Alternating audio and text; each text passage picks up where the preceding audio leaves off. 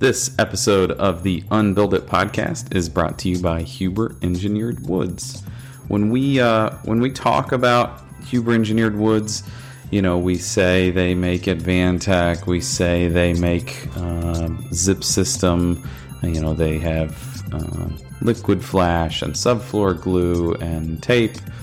And I think that most of our listeners are fairly familiar with their product lines. They make really high quality stuff that makes our job easier.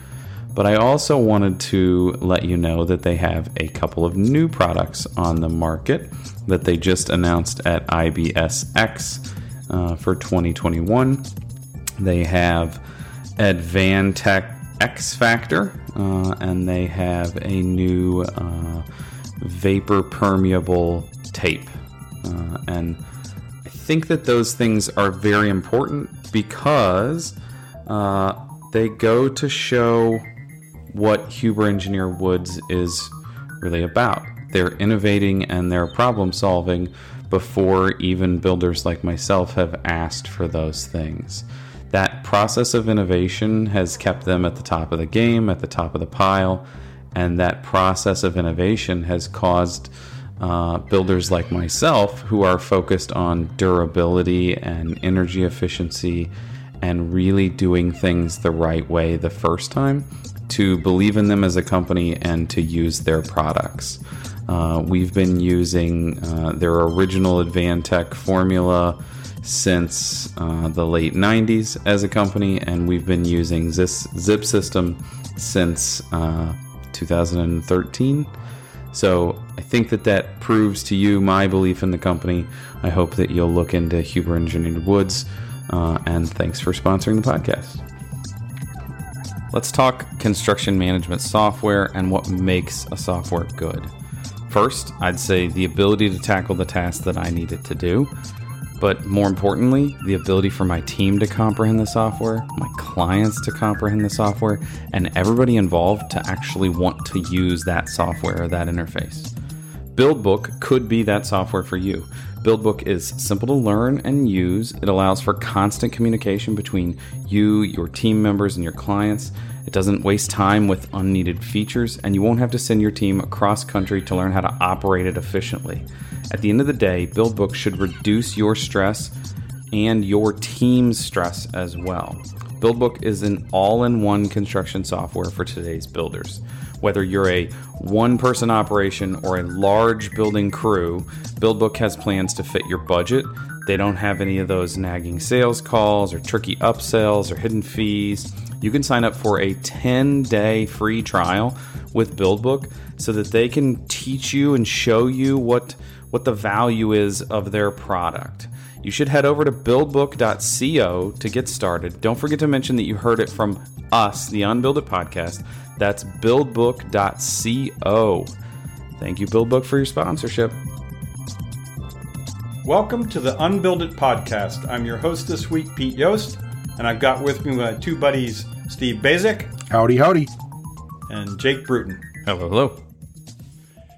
And this week, the episode is Unbuilding Window Installations 2020 Vision from Steve and Jake. And that's because Steve designs building, Jake's builds them, and all I do is get paid to talk about them. You get paid to fix them. I thought you were saying paid to fix them. 2020 is because we've all had to fix ones that we screwed up. No, you guys have like eagle vision when it comes to window installs. So we're going to start with some basic variables that we have when we have window installation. So the very first one is whether you're going to face seal the window when you install it or do a drained rough opening. What the heck do those two things mean? Or something in between, Steve? Well, there's always a hybrid in my world, right? Regardless of the situation, there's always a way where I can do something a little different from here, but a little short of there. And wait a minute, Steve. When you say hybrid, I've got this picture of you in, a Prius? Hybrid, small, tiny Prius. Nissan Leaf. You also do hybrid cars? Let's not get carried away. I think Steve in a Nissan Leaf is elbow out the window, elbow out the other window. I don't like big jokes. Don't shake your head and say that. You were smiling too. I don't like big jokes. I actually That frown was a on small car joke. That wasn't a big. No, Steve it's a joke. big That was guy small joke. car. It's No, a no, big no. guy joke. I took it as more how tiny the car was, not how big you are, Steve. I don't like Also, scalable jokes. Is your scale jokes? Is also your mentality of there's always room to be hybrid, as in like I'm never truly going to commit to one way or the other? It's not so much about committing. I just think the situations, there's so many variables that we're going to get into that you might be able to slide this one in your favor and maybe slide that one not in your favor, right? I look at every decision as a giant abacus, even if it's one decision. That one decision has a bunch of parameters that are the abacus. And the question is where do I slide on the abacus? So to come back to Windows a little bit, I think of face sealed as you're essentially locking. Please say sealing the face. You're not allowed to use the same words in your definition, right? Correct. So face sealed means that you're going to essentially lock the window in with its immediate surroundings, typically the cladding. So that would mean that between the cladding and the trim of the window, I'm simply going to use some type of sealant to try to keep the water out 100% at the face of the window. And then a drained rough opening is, no, we're going to make our last line of defense linking the weather-resistant barrier to the flashings of the window at the penetration. So it's funny because the way I see it, Peter, is I see it somewhat face sealed as a barrier system.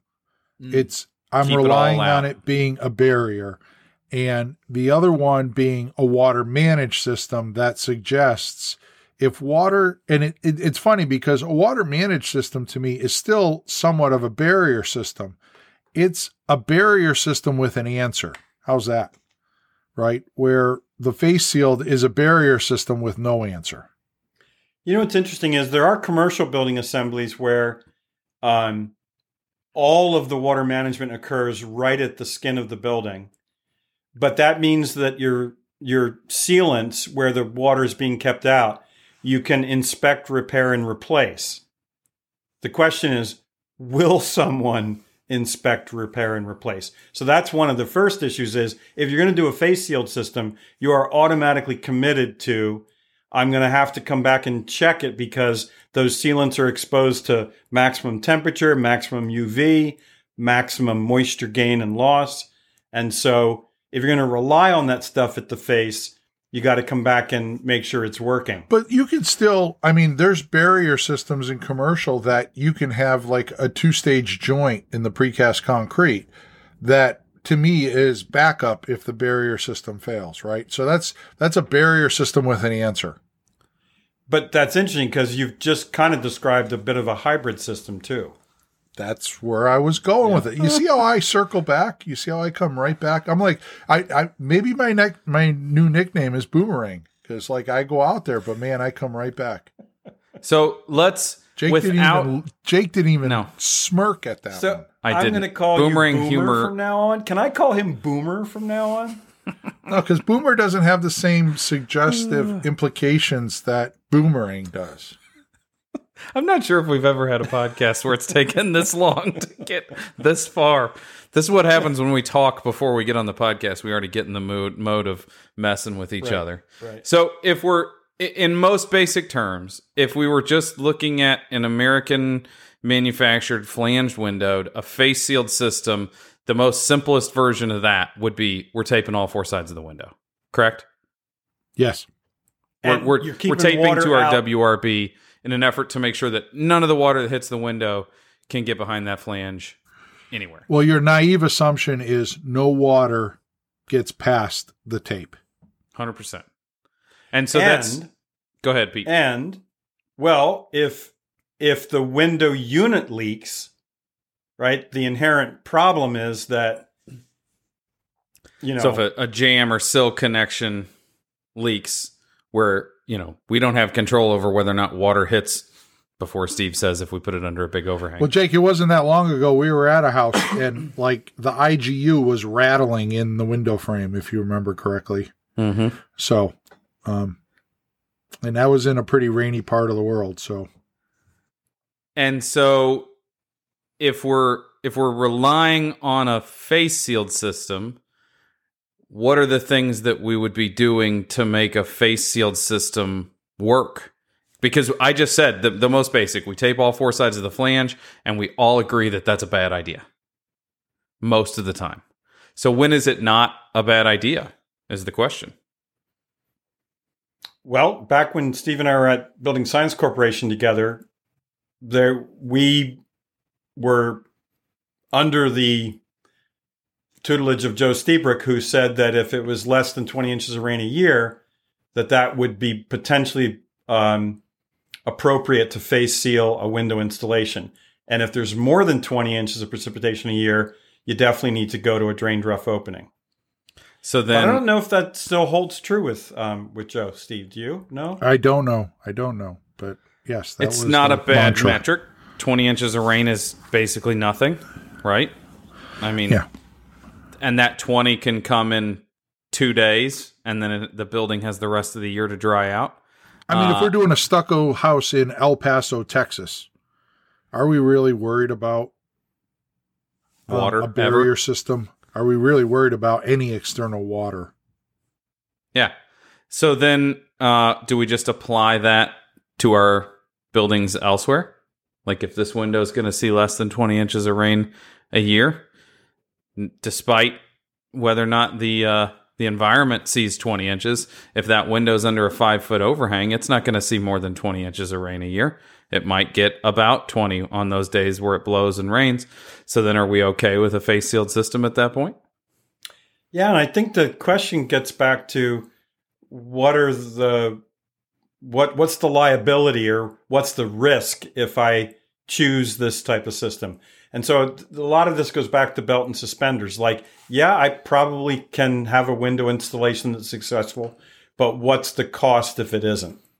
Mm-hmm. Well, one of the other questions that I get from builders too is, as you're going around the house, it's like, hey, you got me putting all this flashing and doing all this stuff over there, but we have these 4 windows to the screened-in porch. Do I have to flash them the same way? Right. And do you want to know what my answer is? My answer is always, how do we know the screened-in porch is going to be there as long as the windows? Right? So I always flash them the same so that we have the system, that we have the system, that we have the system.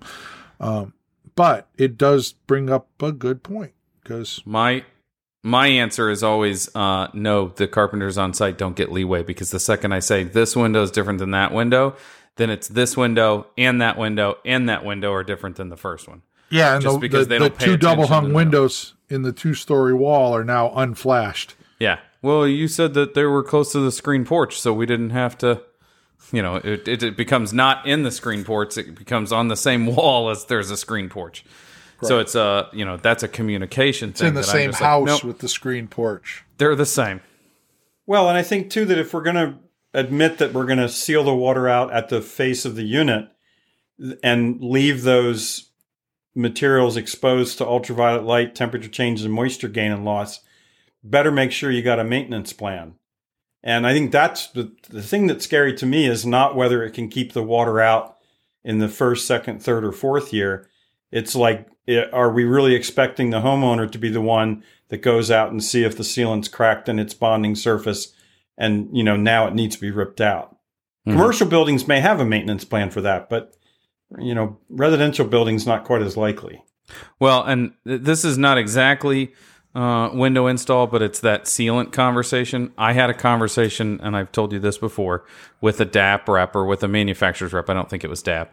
And I said, what's the service life? And he said, well, it should be about 3 to 5 years. And I said, okay, how do we know if it's 3? How do we know if it's 5? And he said, well, you have to inspect it. I said, okay, how often should it be inspected? And he said, probably 2 or 3 times a year.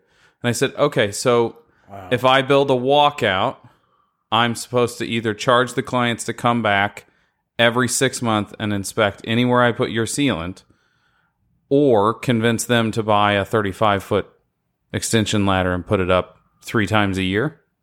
And he's like, well, it kind of just depends. And I was like, I have to find a way to not use sealant on the outside of the building at all. I have to find a way to shed water without caulking, basically. Yeah, interesting. Well, So one of the things that comes to mind is, I have my 30 years. Jake has his 20 plus or however many years. Peter's got his 70 years of experience. What'd you say? I had trouble hearing that. Sorry, he's talking after you graduated. Yeah. With your after college. But I guess my first question is, I have not, but have either of you ever taken apart a building and not seen some level of water damage around a window? So I have 2 or 3 that were all old enough that the sheathing was board sheathing. And that's like the house had huge overhangs. It was designed long ago. The windows had heads, like they had head trim that projected those sorts of things. Everything else, I feel like every building that I've remodeled and replaced windows in that had OSB had water damage. And I don't think that's an OSB versus board sheathing thing. I think that's we forget how to design windows. So to complete the picture, the board sheathing house probably didn't have insulation. It did not. Yep. Yeah. Correct. So it's baking it dry. And just to be perfectly clear, the board sheathing probably still had some water staining around the window corners. It just wasn't rotted. You can make that point, and I think I can agree with that. So I guess what I'm trying to rule out. So yes, is all those windows got naysayers wet too.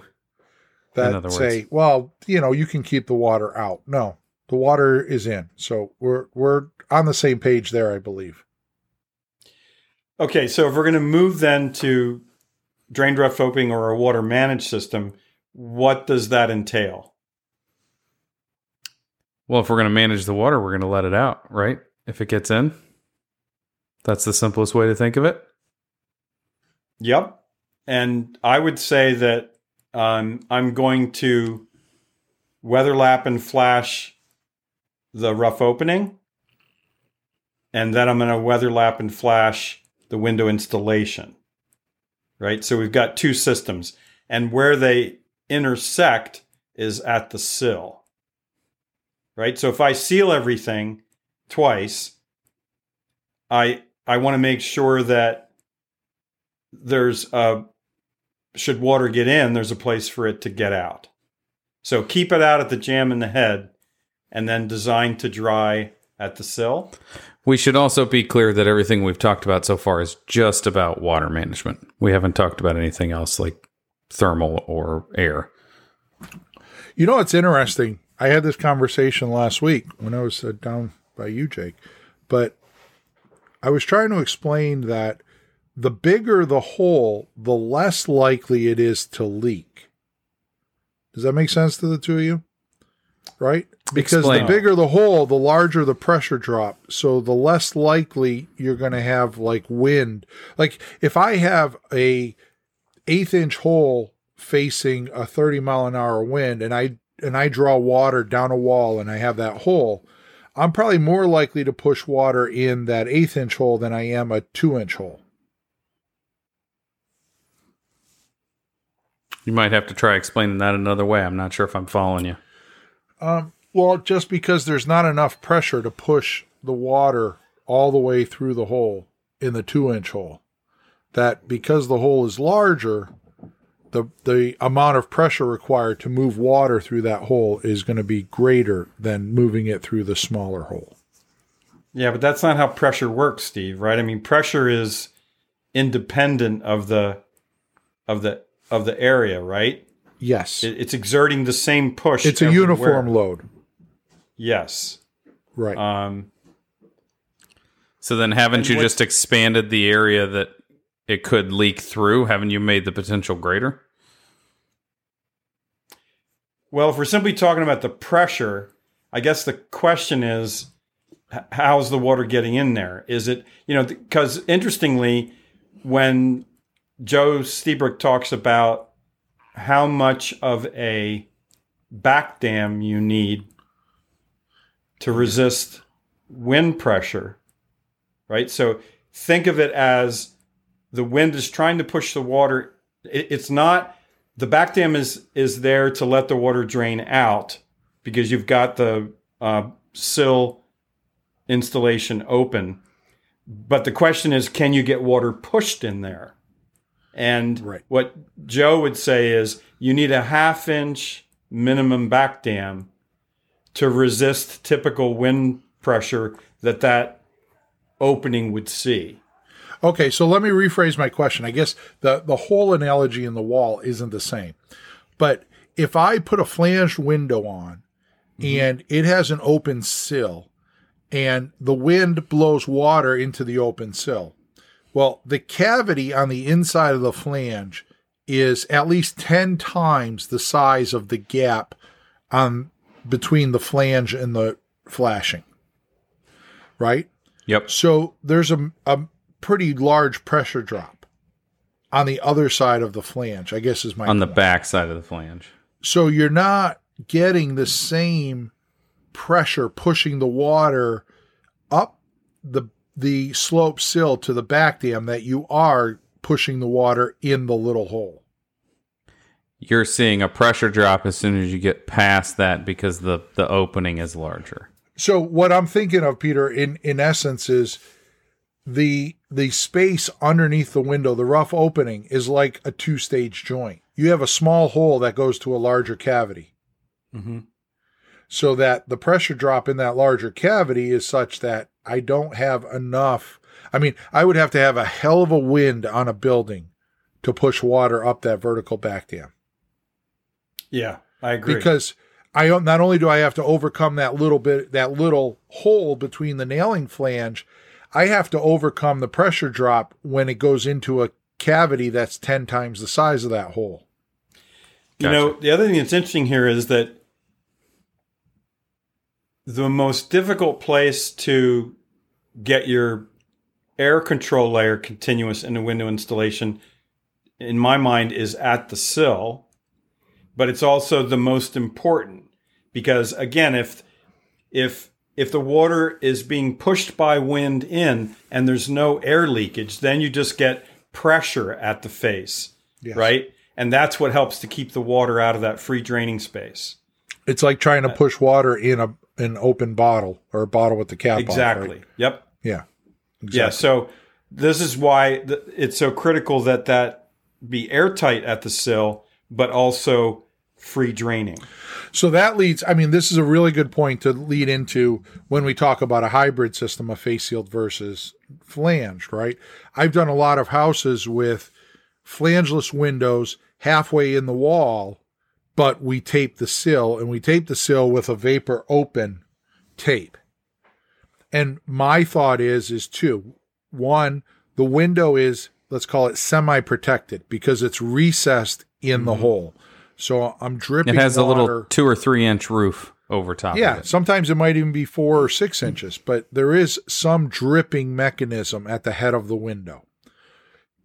Secondly is our bottle concept that you just brought up, Peter, is these houses are operating at 0.6 or better air tightness.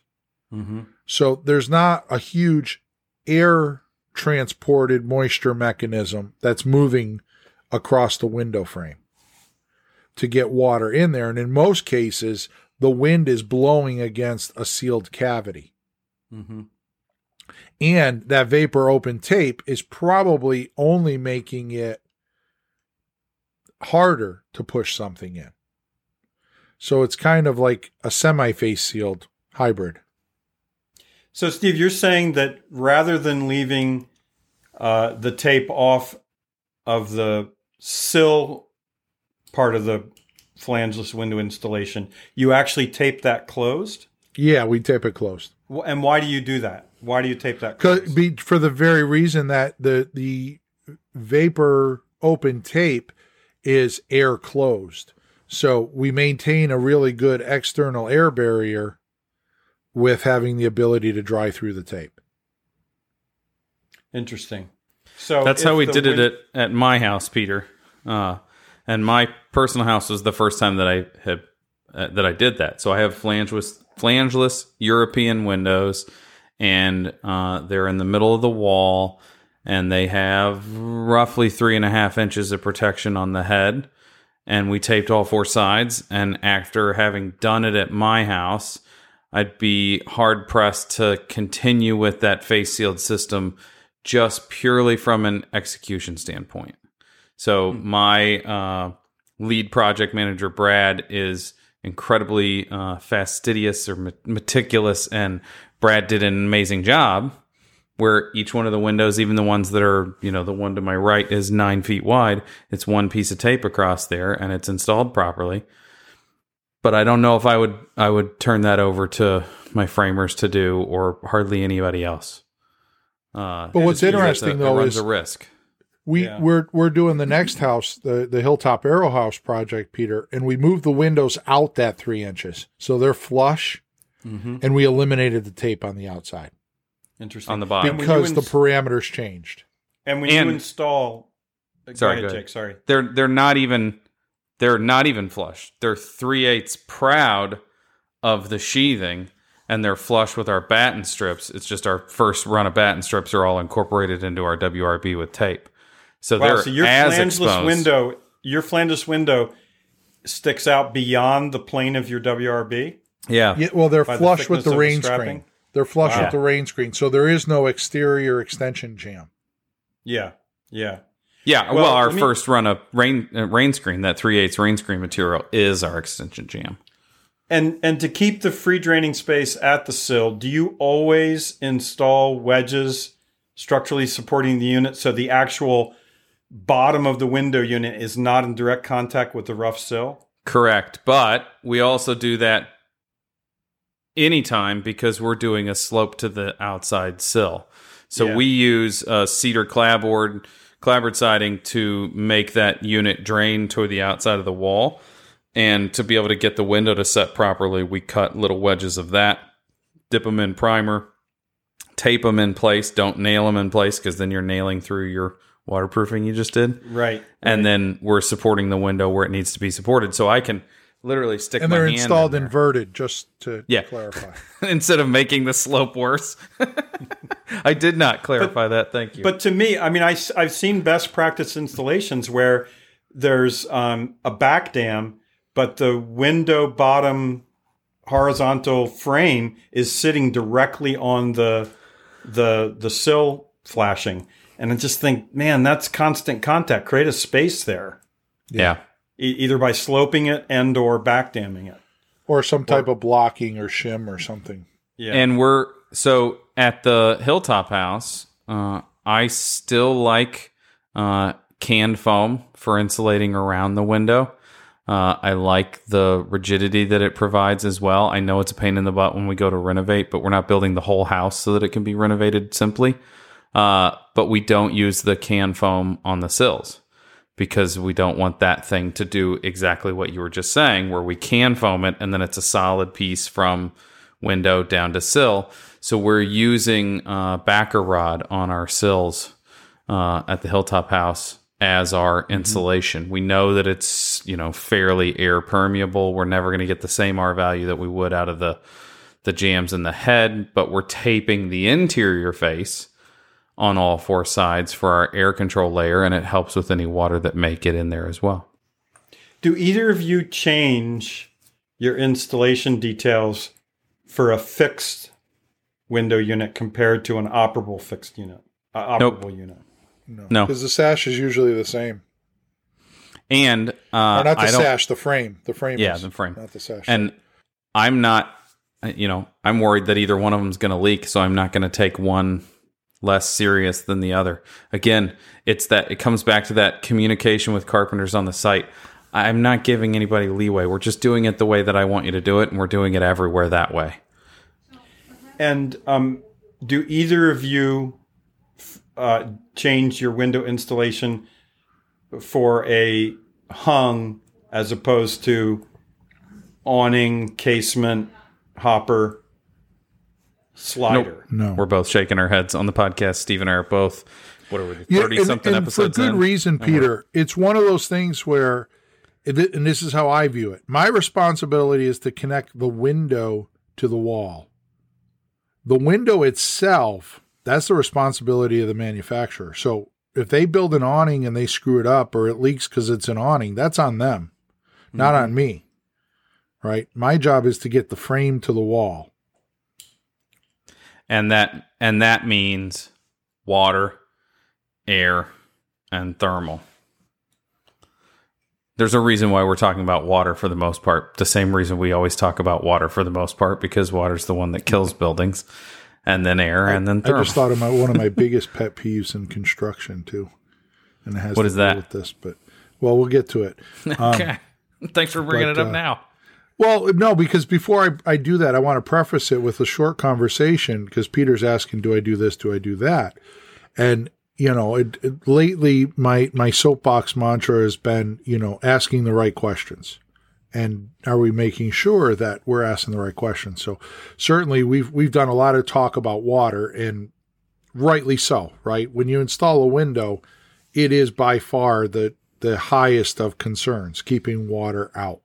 And then second is air, and then vapor, and then thermal. Thermal being number 4 on the list, right? So that raises the question of over-insulating window frames. So I'm trying to keep my composure here, as you can see. I can't think of a dumber thing to do than over-insulate the window frames. Let me repeat that, because I know there's some people out there that are going to cringe at this, but I can't think of a dumber thing to do than over-insulate the window frames. And for 2 reasons. One, if I over-insulate the frames, I put the window in, I get everything in there, and then I push rigid insulation up there. How do I manage what happens to water on the inside of that rigid insulation? How do I manage that rigid insulation install? Because I have to shim it or something, right? Because water will get behind it, and if it's not shimmed, then that piece of insulation becomes a dam. And to use one of Joe's favorite expressions, ask me how I know. How do you know? Because with a very extremely reputable builder, we over-insulated the frames and we tore them out about 2 weeks later. Every Steve, piece. I want to make sure we all agree. What do you mean by over-insulating? So when you put in, especially European framed windows, you have like a 4-inch aluminum frame or aluminum clad frame. Well, you don't need to expose it all. You can put a piece of 1.5-inch rigid insulation around the perimeter of that window. And picture frame inside the opening. Yeah, and basically insulate the first 30% of that window frame. So you're fastening insulation in this scenario to the jamb, to the face of the jamb. Yeah, as an extension extension jamb. Think of it as an extension jamb. Yeah, but so that's good. Okay, so here's the dumb part. And I did it that one time, and then after I thought about it, this is where the dumbness comes in, because I can't believe I did it, because I didn't ask the right questions. All right, if I have a 4-inch aluminum frame and I insulate the first 1.5 inches of it with rigid insulation, what would you do? The aluminum frame gets cold, and the cold just migrates in on the aluminum frame anyway. You mean the cold doesn't know not to go behind that insulation? Yeah, the cold doesn't know to say, "Oh, stop here, there's insulation." Somebody put pink stuff on the outside? So I don't know what computer modelers and all of this are doing, and I'm sure there's somebody out there that's going to run some isotherm images and say, post them and tell me how I was wrong. But I'll tell you what, I will never over-insulate a window again in my lifetime. And so you're saying not to over-insulate, not because, well, I don't want to put words in your mouth, but it's more about how difficult it is to maintain your water management. I think it interferes with water management significantly. And I think thermal. You're setting yourself up for a problem. So you're answering a number 4 question, but creating a number 1 problem, which is dumb. And there's a part of me that says, if manufacturers can't figure out how to accomplish thermal breaks in their window we have unit, a thermally broken aluminum window, or we have a cork broken wooden framed window. I've used both. Right. But they're there. But what I'm saying is the responsibility for the thermal performance of the frame should be part of the manufacturing of the window. Yeah, build a not better the damn frame for installation. me to use. Don't expect me to add insulation to the outside. Now, here's where the dumbness continues. This particular house had 35 windows. Well, I should say this was a different house. 35 windows, and we actually did over insulate them on here too. But we put the over insulation on shims, so now air is able to get underneath it, which kind of degrades the insulation at the sill. Mm-hmm. On the walls, it was there. I asked the builder, how much would you charge now that you've actually done it to over insulate these window frames and that, and it changes the fastener size and length, because now I'm going through 1.5 inches of foam with everything I'm trying to attach. But he said easily $50 to $70 a window in material and labor to over insulate the frame. Mm-hmm. Okay. This house was a particular passive house and the passive house consultant was the homeowner. So we get to play with numbers. So we put in the over insulating frames and we took them out. It changed the energy bill $10 a year. 35 windows times $60 a window is what, Jake? Because you're doing the math for me. 2,100. 2,100 at Yeah, $10 of savings a year. Let's just say it's $20 in savings a year with escalation of energy costs, although this is a zero energy house. But you're still talking 105 years to get that money back. And my guess is you're probably creating a problem in that 105 years with that. Probably better off So- not owning a dog and opening the door 10 times a day for that dog Well, to come and go. but see, I've never heard anybody try to justify this from an energy savings. Well, no, that's not true. I have. Oh, they always do. And so here's But where the dumbness continues, Peter, because I'm not done with dumbness. Right? Sorry, I said you have 20/20 vision, so I have to defer to you. You're going to regret that one. But The deferring and the 20/20 vision. this is where the dumbness continues. And here, this is probably the most intelligent thing I'm ever going to say on this podcast. So if you're riding in your car, buckle up, pay attention. But just pull over so that you can focus. Or just pull over and get ready Have for a this. driveway moment with Because Steve Basil. this is revelation revealed right here. That's what we're talking here. Okay, ready? Something in the house has to be the worst part. Okay? Something has to be. So if I insulate the frame, then something else becomes the worst then part. the frame of the house. becomes the worst part. Right. So guess what? I'm happy with the window frames being the worst part of the wall or the worst part of the house. I'm okay with it. I'm okay with forfeiting that $10 a year in savings to keep proper water management and the ability to just install the trim and all of that stuff around the window easier and not create a problem. So the other thing I've heard about over insulation of windows is a moisture management issue because the window needs to be further protected from condensation.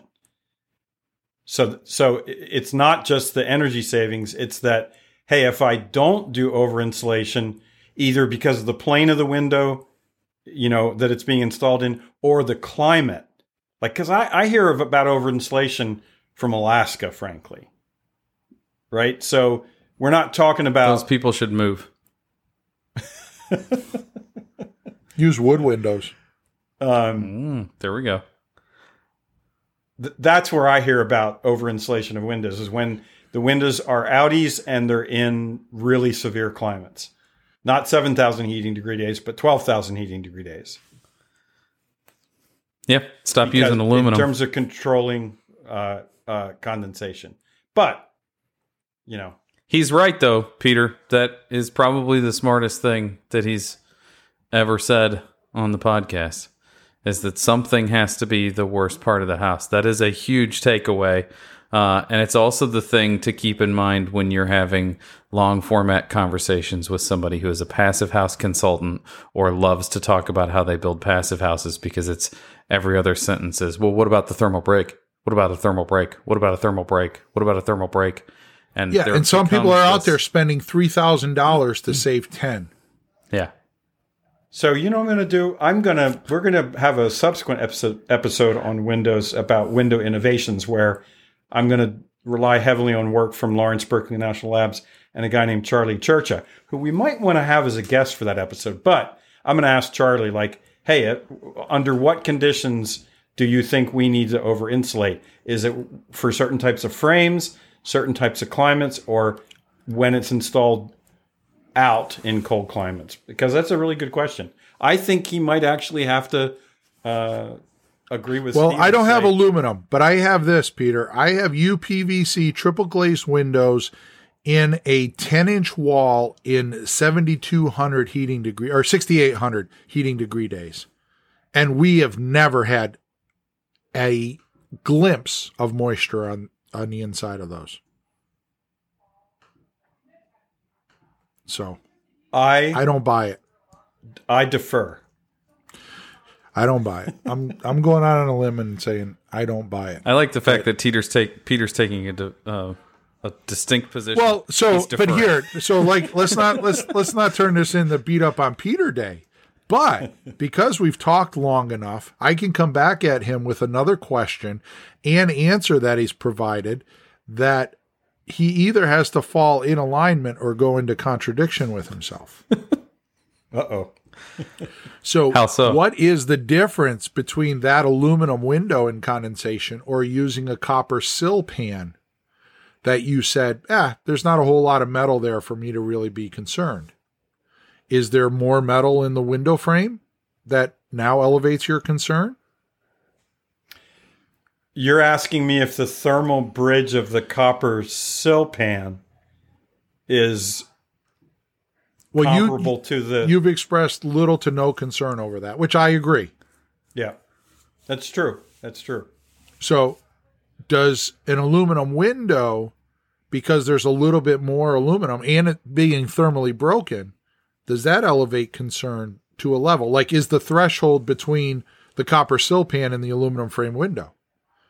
Because for me, the aluminum frame window and the copper sill pan are the same.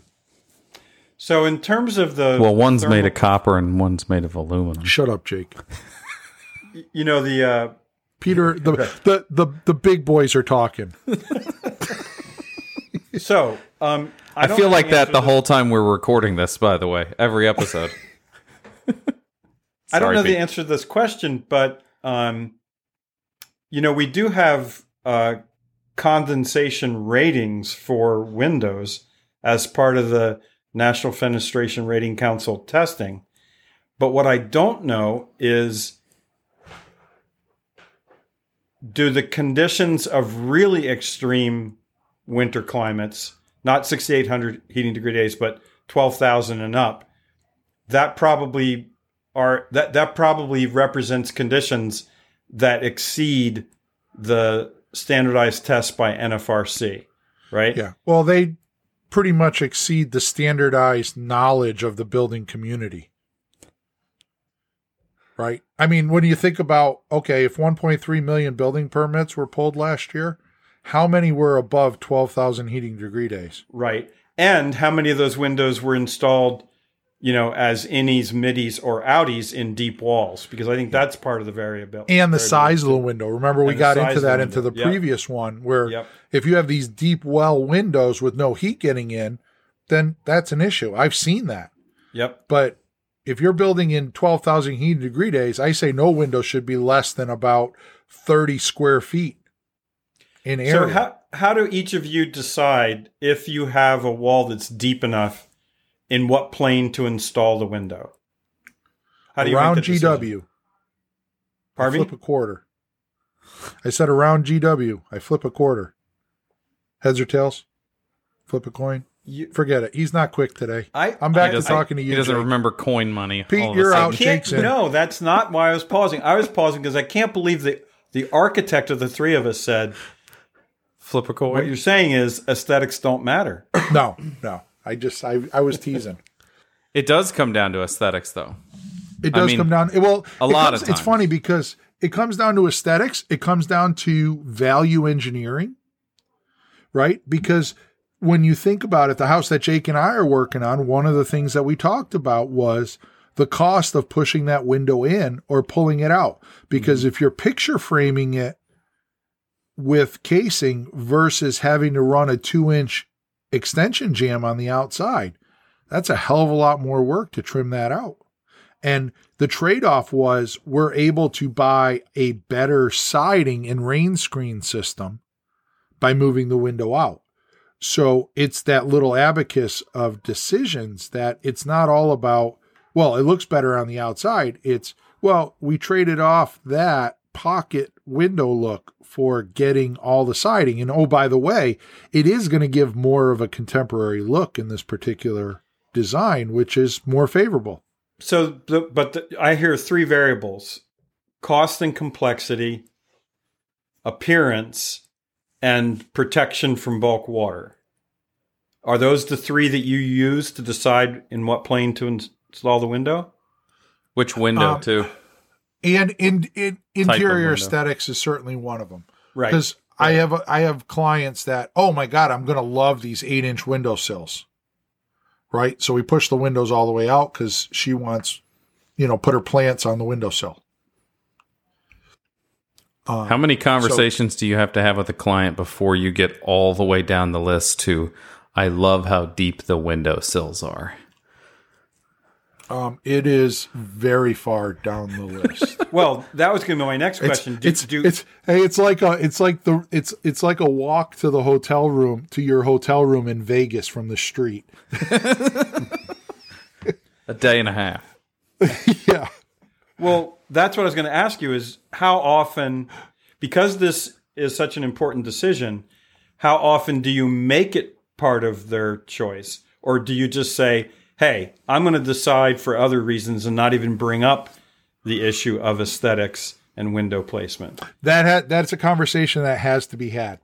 Because when you have that thick of a wall and a European window, if you're using those, but even if you're just using a regular window, one of the things in the back of their minds, clients' minds, is how deep is the windowsill? Believe it or not, it's always a topic. So you have to make it. So you have to breach it because you have to manage expectations.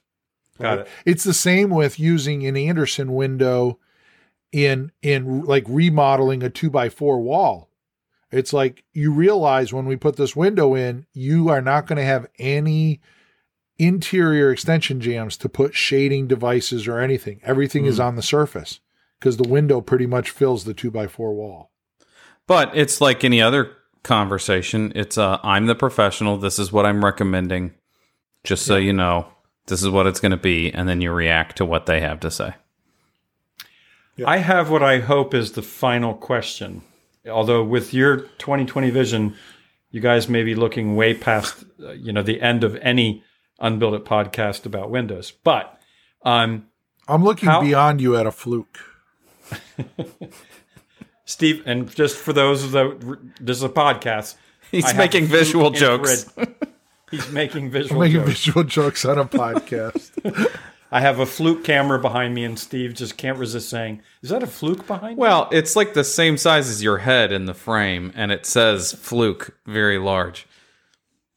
It's not his fault.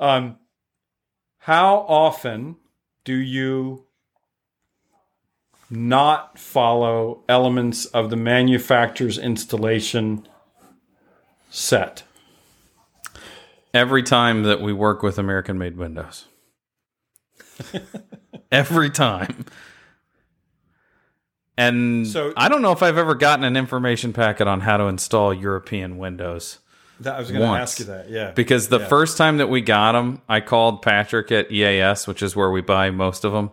And I said, Patrick, there's no instructions. There's no, warranty information. What are we... He says, go watch the video. You know what he said? That's because Europeans know how to install windows. And by the way, EAS is European Architectural Supply? Yep. Yes. Okay. And I was just like, thanks, Patrick. Let me call you back. So every time that we use American-made flanged windows, basically, because the manufacturers don't take installation serious enough for us when we think about proper water management. Especially the ones that send you flanged windows where the flange is discontinuous around the perimeter, around corners and stuff like that.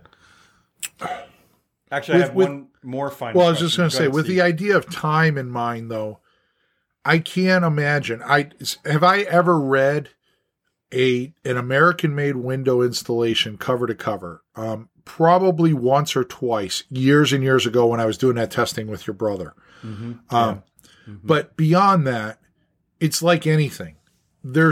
I'm sure there is an out for them. Meaning, you used the wrong tape. That tape's not compatible with our flange. Or it doesn't lap 4 inches. It only laps 3.5 inches, like our suggestive lapping. So I'm sure there is something in there that you're always going to do not exactly correct by the window manufacturer. So the short answer is yes, but I don't think it's necessarily boy, that's a dumb idea, I'm going to do this. It's more of, this is how I think it should be done, and it probably is contrary to their beliefs. In some way. And either of you, how often, if it's a new installation process, do you require or strongly recommend mock-up and performance testing of the first window? I usually go out and install the first window with the builder. And it's even like I just did it 2 days ago. And it was with a builder that I've already installed 5 or 6 with. The difference is the client was there too. And the client wanted to see it and understand it. And we walked through everything and we talked about why the back dam, what is the material for that. We let him play with zip stretch tape. He thought it was the coolest thing since sliced bread, which I think it was cool. We played with the new 2-inch router bit so we can router the opening to the zip R sheathing, which the builder had to search for to find, but he did find a panel bit to router it out. So we got a nice clean. I had somebody on IG posted yesterday that said routering out a window is a waste of time and it's no better than if I did it with a chainsaw. And I was like, are you for real? Yeah. Go watch Tim with Awesome Framers videos on how quick they can router window openings. Quit being silly. Yeah. There's no marking out. All you have to know is generally where it is and plunge in the right spot to begin with. Plunge it in and then go find the edge. Yeah. They're being silly. Now, Peter, I have yet to build a house that I felt like we had a high enough budget to build a mock-up wall where we could do and play with the window opening, but we just do that on the first install, like Steve said. And we're going to spray windows with water every time we install. If not all of them, at least a few. You know, the first one we do in the morning and the first one that happens after lunch so that they still remember how to do it. So you're saying not a separate mock-up wall, but almost always you're doing a first window install. Yep. Yeah, window test. As a trial. Yeah. Yep. If you want to be a builder and you want to get a good education, test some of the shit you do. Yeah. Right? Put a couple windows in, go grab a garden hose, bring it around that side of the house, and squirt down the windows. Now, Steve, I just have to say that this is coming dangerously close to you wearing a wingnut hat if you're going to test the window with a garden hose. I'll tell you what. Let me put this in perspective. You probably have a better chance of seeing me and my dogs cruising in a Prius with a sunroof than me wearing a wingnut hat. Man, I can't think of a better way to end an Unbuild It podcast.